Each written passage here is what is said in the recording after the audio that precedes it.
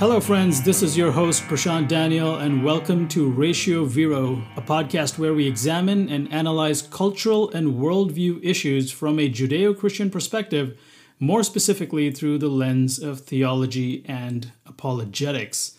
It is so good to be back again to record today. I think I took some time off last week to get a couple of things done. So it is nice to be back again behind the microphone. And just a reminder that we are working through a series on reasons why the Christian church is apathetic to the Great Commission. And I would just want to do a quick recap of some of the reasons that we covered in our last episode. And those reasons were communication barriers and being comfortable in our own inadequacies. Now, you'll remember that under communication barriers, we covered a few points that A, we lack the courage to share the gospel. We talked about how most of us simply feel uncertain or insecure about striking up a conversation with someone about deep and meaningful things because we're afraid about what they might think about us or that we might offend them. But if we truly think that they need to hear the truth and that the truth will set them free, what they think of us should not be an obstacle. B, we talked about the fact that we lack clarity sometimes in sharing the gospel. And you'll remember that I shared with you a story of these two young women who came up to me and they eagerly shared what they thought was the gospel. And it absolutely wasn't. The point being that before we can share the truth to someone else, we ourselves must first know what it is we are trying to share. If we're muddled about the exact details of the gospel ourselves, then we're not going to do a good job sharing it. And lastly, we talked about the fact that we often lack confidence in the transformative power of the gospel. We try to diagnose and medicate ourselves or others with our own opinions or measures, assuming that just like a patient needs to be prepared for surgery, we need to take some measures to prep them for the hearing of the gospel. And when we ourselves have reservations about the transformative power of God's truth, it shows and hurts the credibility of the message we are trying to share. I'm trying to remember if I actually said this last time or not, but there is, I think, a little bit of truth to things that we can say or things that we can do before we actually get to the gospel, right? Francis Schaeffer would call this pre-evangelism, the way you conduct yourself, the way you approach a person, your tone of voice and, listening to them carefully and not coming across like you have an agenda right off the bat. There are a lot of those little things that I think do make a difference, but ultimately, if we ourselves at the bottom of our hearts don't recognize or don't truly think or believe that the gospel actually has transformative power, then that is going to show when we do talk about the gospel. Okay? So there is a little recap of some of the issues that we talked about in our last episode. And so today I want to talk about an interesting point. I think that most of us don't necessarily have this front and center in our minds because the reason is pretty self-explanatory. But today's topic is simply called taking the gospel for granted. The fact of the matter is that we all take the gospel for granted. There's something about human nature that just makes us take things for granted. At first, when we experience something new, we're all excited about it, it consumes us, it drives us, and it's all we can think about. We do this with all kinds of things, right? A new home, new car, computer, moving to a new state or country. At first, it's all good. And then something happens. It starts to wear off, right? The new becomes old. The exotic becomes familiar. And suddenly, it just doesn't have that appeal or excitement that it originally had. It reminds me of that saying, familiarity breeds contempt. I'm not saying that to say that any of us may feel any contempt necessarily about evangelism or the gospel. But I certainly do think that when you become familiar with something, when it kind of becomes part of your everyday life and, you just assume things about it, you can take it for granted. This phenomenon happens even in economics, right? If something is easily available, like water or salt, it's cheap, it's affordable. But if it is rare or scarce, it is expensive and unaffordable. But what if water became rare? Suddenly, it would become valuable, right? As long as it remains easily available, we take it for granted. And I think this kind of phenomenon can bleed over into relationships as well. This can happen in relationships, right? It can include marriage. Sometimes they call that the honeymoon phase, right? And then the daily grind of life begins. Bills to pay and children come along, and on most occasions, if we're honest with ourselves, it feels like that initial magic is gone. And those of you who are married or have been for any number of years will agree with that. And I want to contend to you that often even the gospel becomes too familiar to us. When we first heard or understood its truth and power, it moved us. It dazzled us, and we were overwhelmed by it. And then several years go by and it kind of becomes a part of our everyday life, and we're around it all the time. We're around people who believe the same as us, and suddenly, it just kind of becomes familiar. We lose sight of that, and not what the gospel is, but how it impacts us. So I want to show you 3 ways in which the gospel can become too familiar to us. Again, I'm not approaching this to show you how the gospel is valuable. I think that's pretty self-explanatory. I think all of you who are listening to this probably understand that already, and I'm sure there are many people and thousands of articles that actually talk about the importance of the gospel. That is not the angle from which I'm approaching this, okay? I want to talk about how the gospel can become too familiar to us, not because of it, but because of us, all right? And I think sometimes you need to have sort of a forensic evaluation of things in your own life so that we can see it from a bigger perspective. Now, here's the first reason. The first reason is that we forget the magnitude of the bad news. What do I mean by that? One of the reasons there's been a decline in the Christian faith over the last few decades is because Western churches have been enjoying, I think, a steady dose of warm, fuzzy Christianity that only talks about the love and the gentleness and the kindness of God. But it does not speak enough about the holiness or the justice or the wrath of God. Right? And I have a personal creed of mine that I often state, and it goes like this. We will never understand the significance of the good news if we don't first understand the magnitude of the bad news. Well, what is the good news? Well, John 3:16, probably the most famous Bible verse in the world, tells us that, right? What is the good news? That God so loved the world that he sent his only begotten Son for us, right? Well, what's the bad news? The bad news is Romans chapter 3, that all have sinned and fallen short of the glory of God. Romans chapter 6 picks up on that, right? That the wages of sin is death.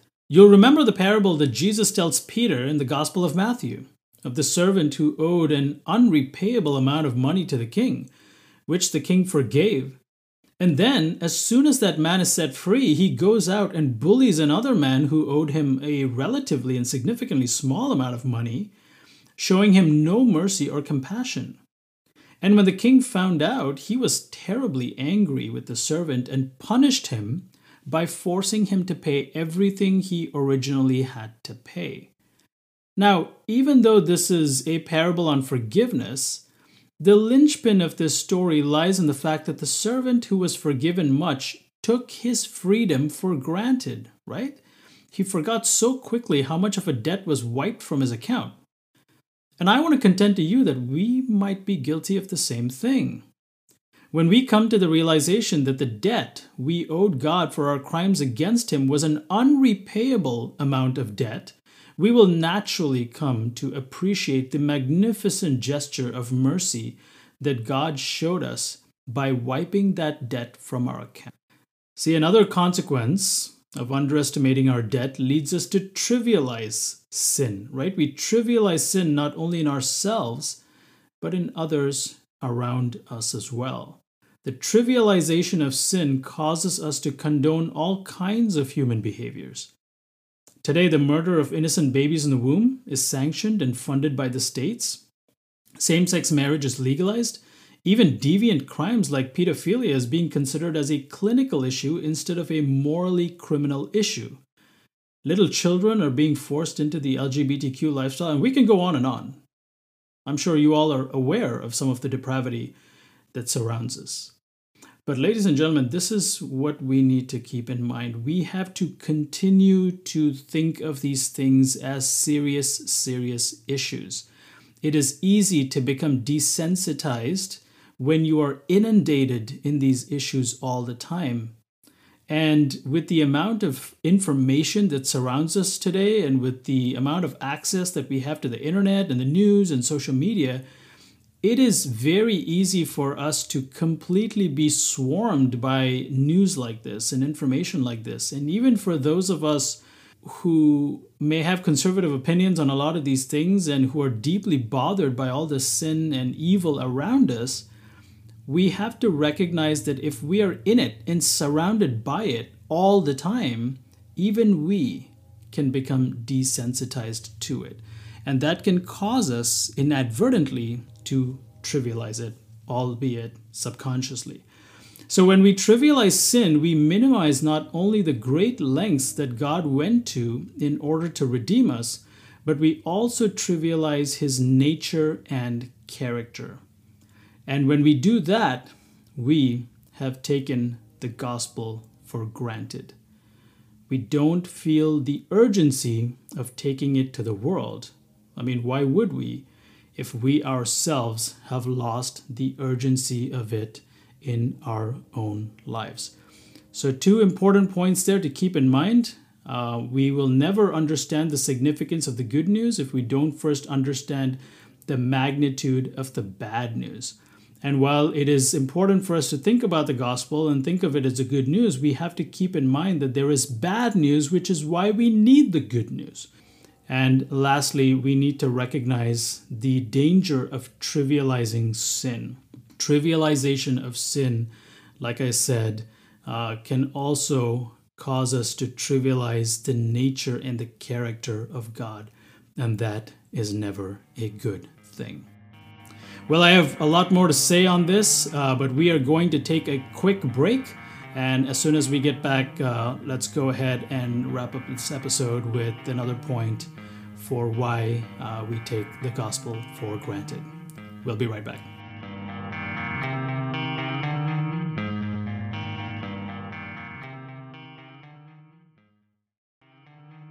All right, friends, welcome back. We are continuing on our topic for today, which is taking the gospel for granted. And before the break, I talked to you about how we don't understand the magnitude of the bad news, which is why we kind of take the good news for granted. But we also talked about how sometimes when we are surrounded or constantly in touch with all the news of the evil and the sin and depravity around us, it can cause us sometimes to trivialize the sin, to actually not take all that evil and suffering seriously. And that can be a problem as well. Now, I want to share with you another reason that we may take the gospel for granted is because we enjoy the peripheral benefits of our faith. What do I mean by that? The fact that we have the freedom to practice our faith and go to church, publicly read the Bible, and worship God without any fear of consequence or persecution is ironically the very reason why we might be taking the gospel for granted.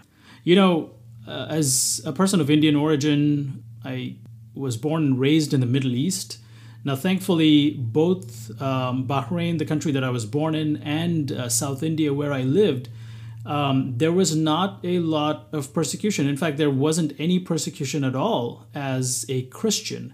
Okay, but I was very, very aware that there are powers, there are elements, there are laws, there are forces at work that prevent us from being too open about our faith. So, for example, even in the Middle East, even though we as Christians had the freedom of worship and we had the ability to participate and attend, functions and things like that in our church, there was a law, a government state law that said that we were not allowed to proselytize on the streets. In other words, we could worship, we could sing, we could pray, we could do whatever we wanted as Christians so long as it was within the confines of the premises of the church.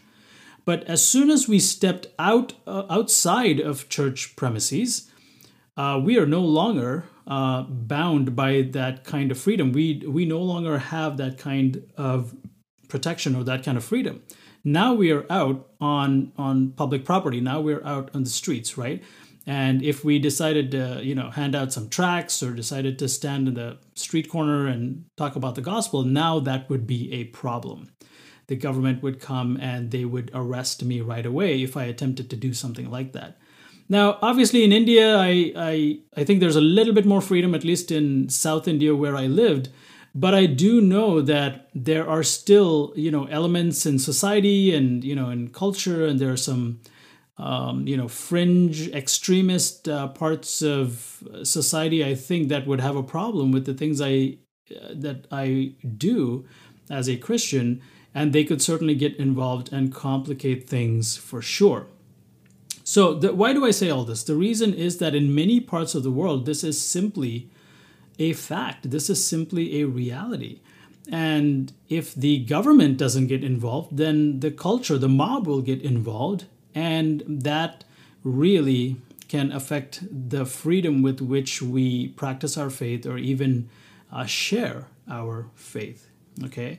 And I think here in the West, we don't have those kinds of restrictions. We don't have that kind of blowback. And now I will say that it is starting to change. It is the culture is becoming more and more militant. It is becoming more and more aggressive against religious freedoms. And so I do think the tide is turning there.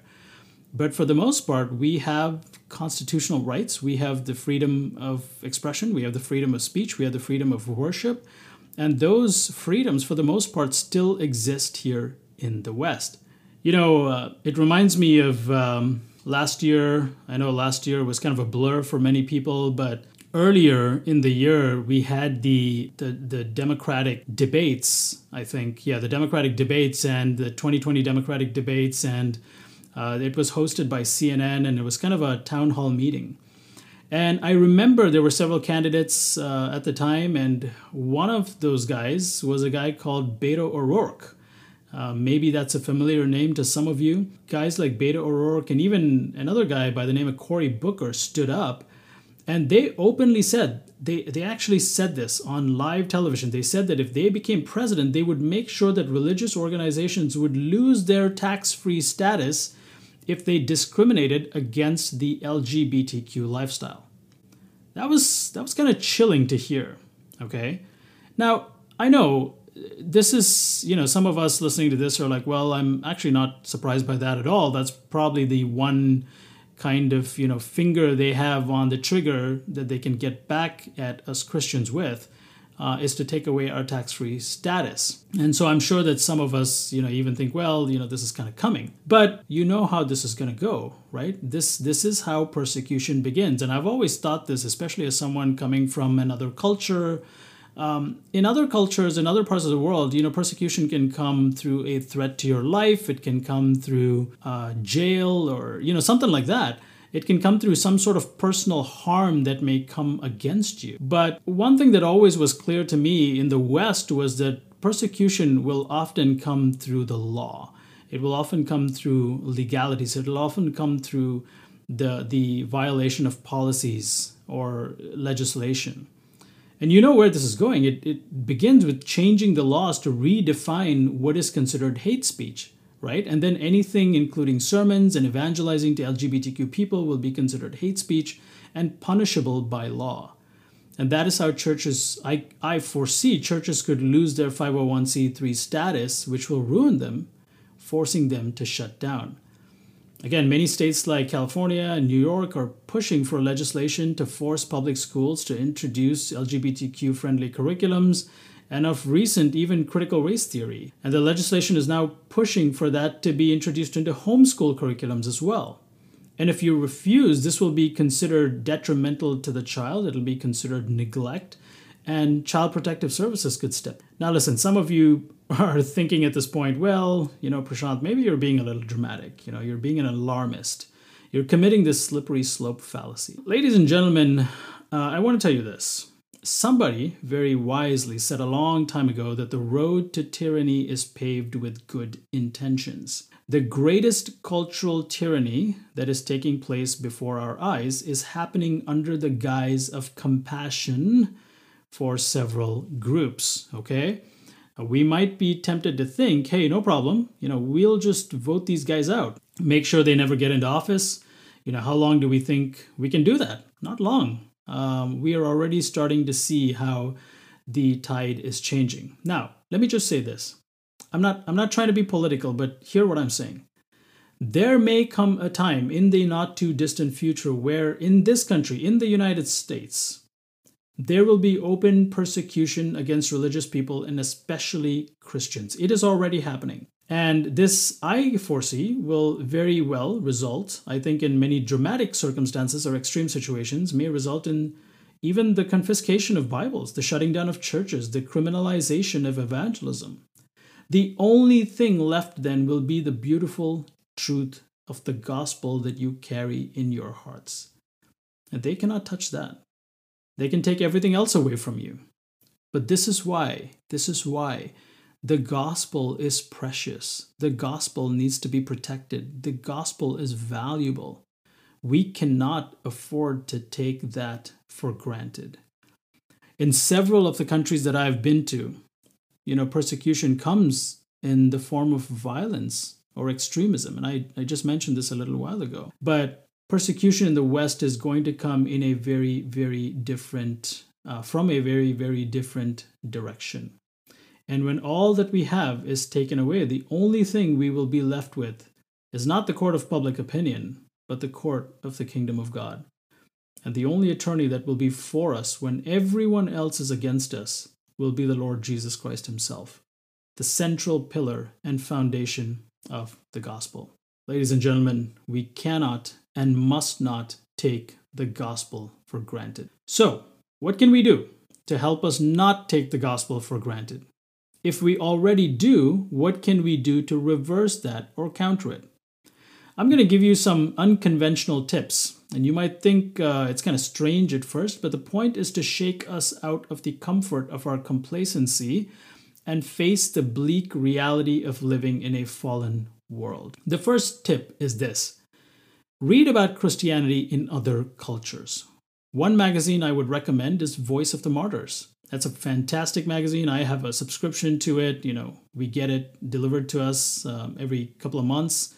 And it has some very, very important information about what is happening in the Christian landscape in many other parts of the world. Also read books like Operation World, which is a fabulous resource which gives you a breakdown of Christianity in other countries and, kind of the demographics and, things like that. I would also recommend you read biographies of great missionaries and Christian pioneers like Dietrich Bonhoeffer and Adoniram Judson. So, why is it good to read all of this? Because, firstly, it will help to remove us from the homogeneous bubble of our own individualistic Western culture.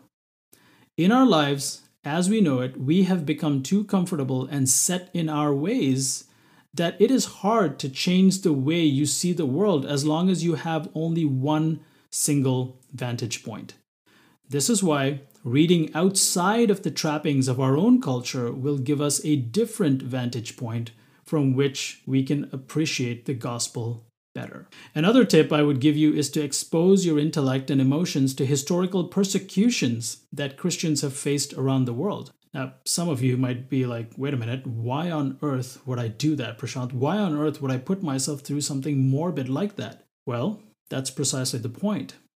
Reading about the great lengths that Christians have gone to for the sake of the gospel will help recalibrate our thoughts and emotions on what holding to the gospel will cost us. There is a cost. Jesus said, if they persecute me, they will persecute you. So we are to expect that whatever is the Christian's worldly liberties today may not be a liberty tomorrow. And when that happens, we will be left only with our spiritual liberty, which is far greater than anything this world can offer us. If you haven't already read it, get your hands on another book. I think is a difficult book to read, but a very important book. It's called The Fox's Book of Martyrs, which is probably one of the most detailed and chronicled record of early Christian persecution. It is hard to read, but may I suggest to you, as counterintuitive as it may sound, that it is refreshing for the soul. It will help